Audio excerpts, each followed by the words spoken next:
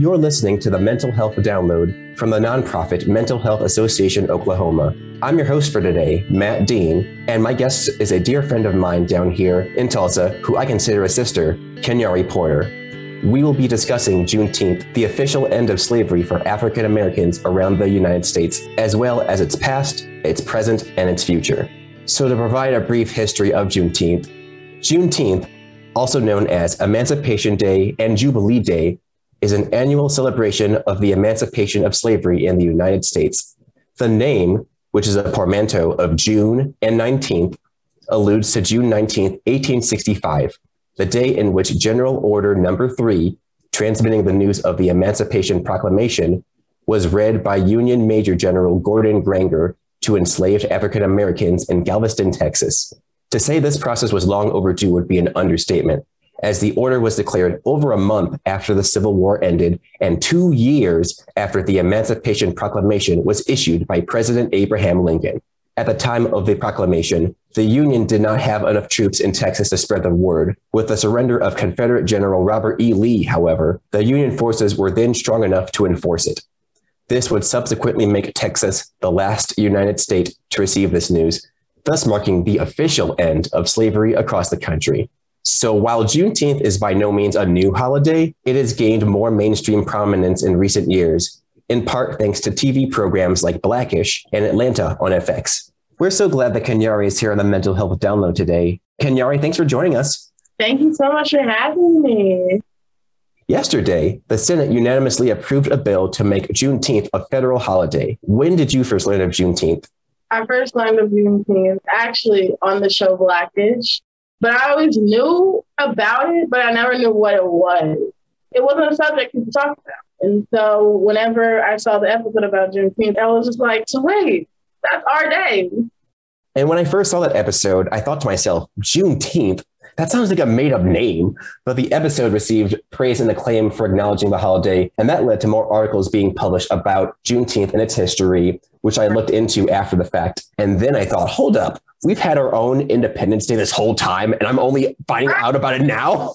It's just like you never learn these things until it's too late or you're much older. So I was also kind of taken aback by the fact that no one in my immediate circles, no one in my family knew about it or talked about it. And not to say that they didn't want me to know about it. It's just something that was never taught. It's not like you always grew up hearing about like the 4th of July and like was it the Boston Tea Party? Yeah, the Boston Tea Party, yes. Yeah, the Boston Tea Party.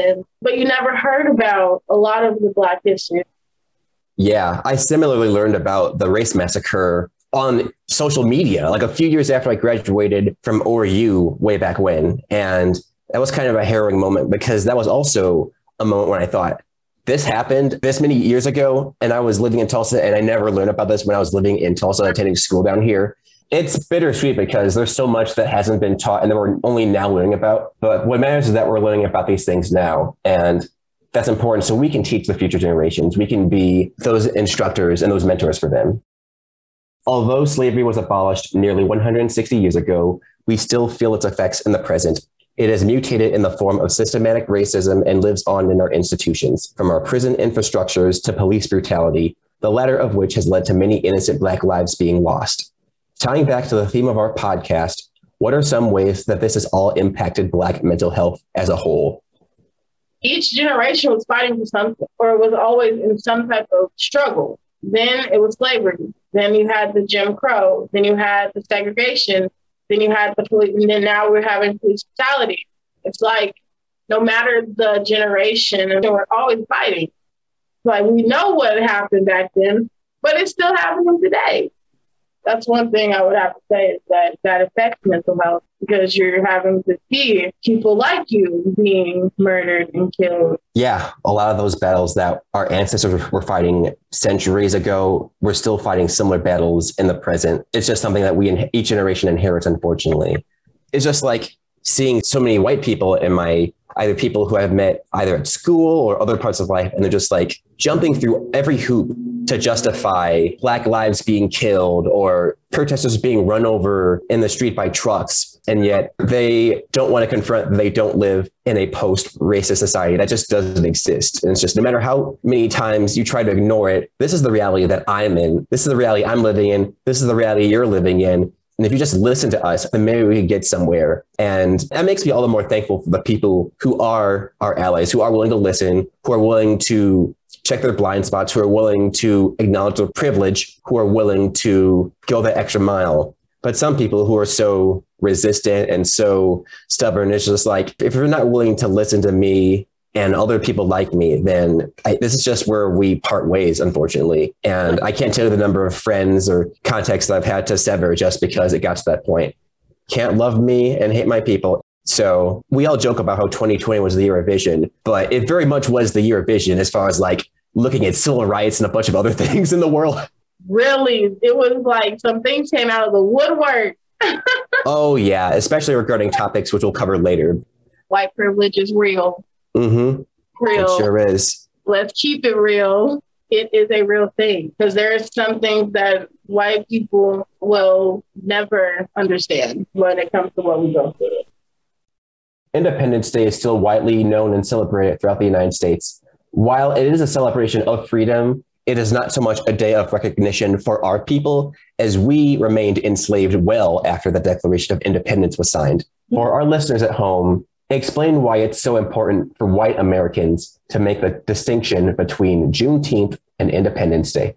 Well, now it's finally a federal holiday after, how long has it been? 156 years.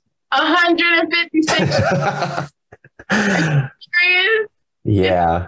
But hey, I'm not complaining. At least people know about it. At least people are talking.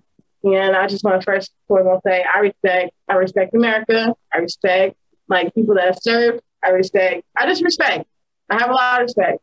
I love this country, even though it does not love me sometimes. Mm-hmm. And so for us, it is a big deal because it was the day that my ancestors, my great-great-great-grandmother was free. We have our own days. And so that needs to be acknowledged. Because America is a melting pot of everybody and everything. Like, it's a huge, huge day in history. Mm-hmm. Like, in American history, it's not just Black history, it's American history. Yeah, absolutely. Even though Juneteenth is a recognition of the ending of slavery in America, it is important for our white allies to know. You're absolutely right. It's still a part of American history because we've been here and we're not going anywhere. America has shown that Black lives really just don't matter sometimes. And I just want to say this.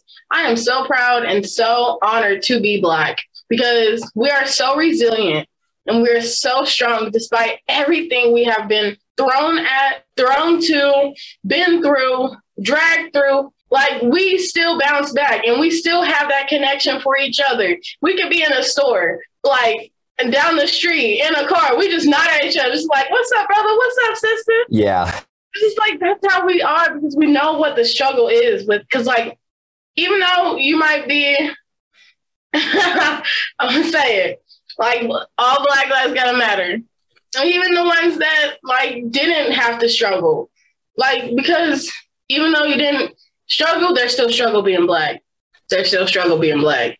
It's a struggle. But like I said, I'm just amazed by us because we're just so resilient and so we bounce back. Even though if we get hit after hit after hit, we bounce back and we bounce back better than ever. I'm proud of it. I'm like, shoot. I mean, of course, a few years ago, I probably wouldn't have said that because it was just like, I still was kind of trying to feel my skin. And because you kind of forget that, at least for me, growing up in like predominantly white schools and suburbs, I kind of forgot that I was like Black.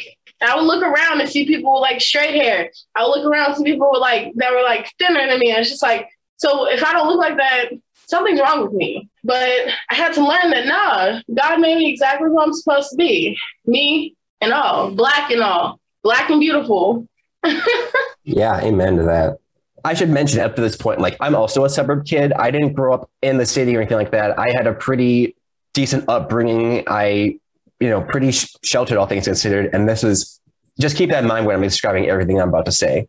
I had my own experience where I was profiled by law enforcement. This is the summer of 2012, because this was after I returned back to Michigan for my freshman year of college. And I was borrowing my dad's vehicle to pick up some boxes that I had shipped up from Tulsa. And I was heading back home when I noticed that I was ambushed by an undercover vehicle. And at first I just heard sirens and I'm like, where's this coming from? It's really loud. I'm getting worried. And then I kid you not, this undercover vehicle speeds up next to me in the lane across from me. And I see this big, scary officer just yelling through his window at me to pull over. And I'm like, oh my God, what is happening? I'm scared out of my mind. I pull over at this gas station. The next thing I know, he orders me out of the car. He puts me in an arm lock. He presses me up against the vehicle and he just starts bellowing at me at the top of his lungs. And I'm just like fearing for my life. I don't know what's going to happen to me. I don't know if I'm going to get beat up or shot or both. This has never happened to me before. And I was probably not even 19 yet. It's just, and this is all happening to me. And for so long, I was in predominantly white spaces. I tend to be of a more lighter skin tone. And for so long, I thought, if I'm around Black people who are darker skinned than me, I feel like an outlier. But then when I'm around other white people, I feel like an outlier. And it was in that moment that I was being pressed up against the car, being yelled at, me fearing for my life. It's just, that was a harrowing, bittersweet reminder that like, I am a Black man in America. That's what racism, that's what racists, that's what prejudice is going to see me as. So, but yeah, back to my story. So he's yelling at me. I forgot what he was even asking me at this point because I'd blocked out so much of this memory at this point, and it's almost been 10 years, but I just couldn't formulate an answer to his questions or coherent answer to his questions just because I was stuttering and stammering. And at some point, this other cop comes over and he's shorter and he speaks in a calmer tone. And like, eventually they deduced that I wasn't up to any nefarious activity and they just let me go. And after the dust had settled and after they left, I just sat in my dad's vehicle and I just hyperventilated for a good 2 or 3 minutes because I thought I was going to die that day. And keep in mind, this is a few years before the Black Lives Matter movement really took off. So there were no smartphones filming me. There was no one out there recording it.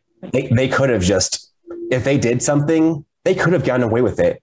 I mean, if it happened like in this day and age, I'd probably be memorialized in a hashtag Matt Dean, justice for Matt Dean. And it's just like, I never want to be a hashtag. I hope that never happens where that's my legacy.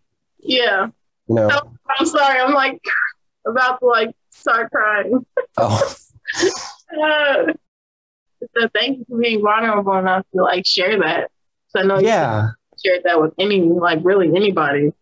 Yeah, that actually leads to like kind of like the conclusion that I came to that, which is a bit of a happier note, a more somber, but still a little bit happier. So like that was such a traumatizing experience. Like I didn't talk about it for like another 4 years in 2016. Right. I did confide in a few people that I was close to. And it was after that I realized that I had been racially profiled. The officers thought I was hauling drugs or something illegal or whatever. But it wasn't until afterwards I thought, they thought I was up to no good because I'm Black.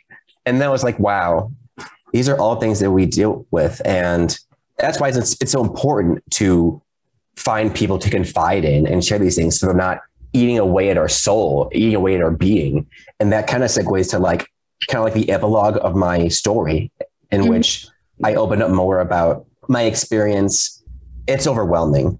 Mm-hmm. It sparked this discussion on social media, especially my male Black friends. They were just opening up about their own experiences dealing with profiling and police racism and similar stories, and seeing everyone open up, people whom I didn't even know dealt with such things. That kind of empowered me to publicly share my police profiling story. And that was the first time that I shared it on a public forum. And that was the first time my parents saw it because I didn't tell them. I was so scared about what would happen if they found out that happened when I was using my dad's vehicle. And then when they did eventually find out, they asked me a few questions, but then after that, it's just like, it's this bittersweet mutual understanding that like the 1950s or the 1960s and the 2010s, these are still things that we deal with generations later. Reading their stories and then sharing mine publicly was a huge step in me walking towards that slow healing process. And that's not to say that I'm fully there yet, but being able to open up and share it. I'm sharing it now on this podcast. I would have been so scared to say this in 2013 or 2015. but it's been a slow healing process to work through that and find some sort of resolve. So kind of bringing it back to kind of the educational process of Juneteenth and all that, how would you inspire other African Americans to learn about Juneteenth? First, I want to say is that don't feel guilty, whether you're Black or white, because like I said, this was hidden for a long time. So it's okay to learn. It's okay to be disappointed that you didn't know until now. It's okay but just learn from what you learned then, turn it around and just move, just keep it moving, not keep it moving, but just keep learning. Because like I said, we have our own thing. We have our own day, obviously. Mm-hmm. Independence Day. And so, yeah, don't feel guilty about it. I remember I felt really guilty, and I actually had people shame me sometimes. It's like, what are you talking about? Trying to questioning me. Or it's just and so it made me question myself, but I was just like, no, we have our own anthem. We have our own language. We have our own day. We have created so many things in America that not even America knows. Yeah.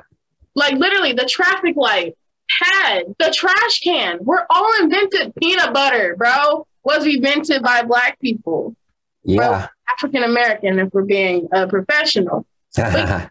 We created so much. We've built so much. We've learned so much. We've created so much. And now it's our time to learn about it.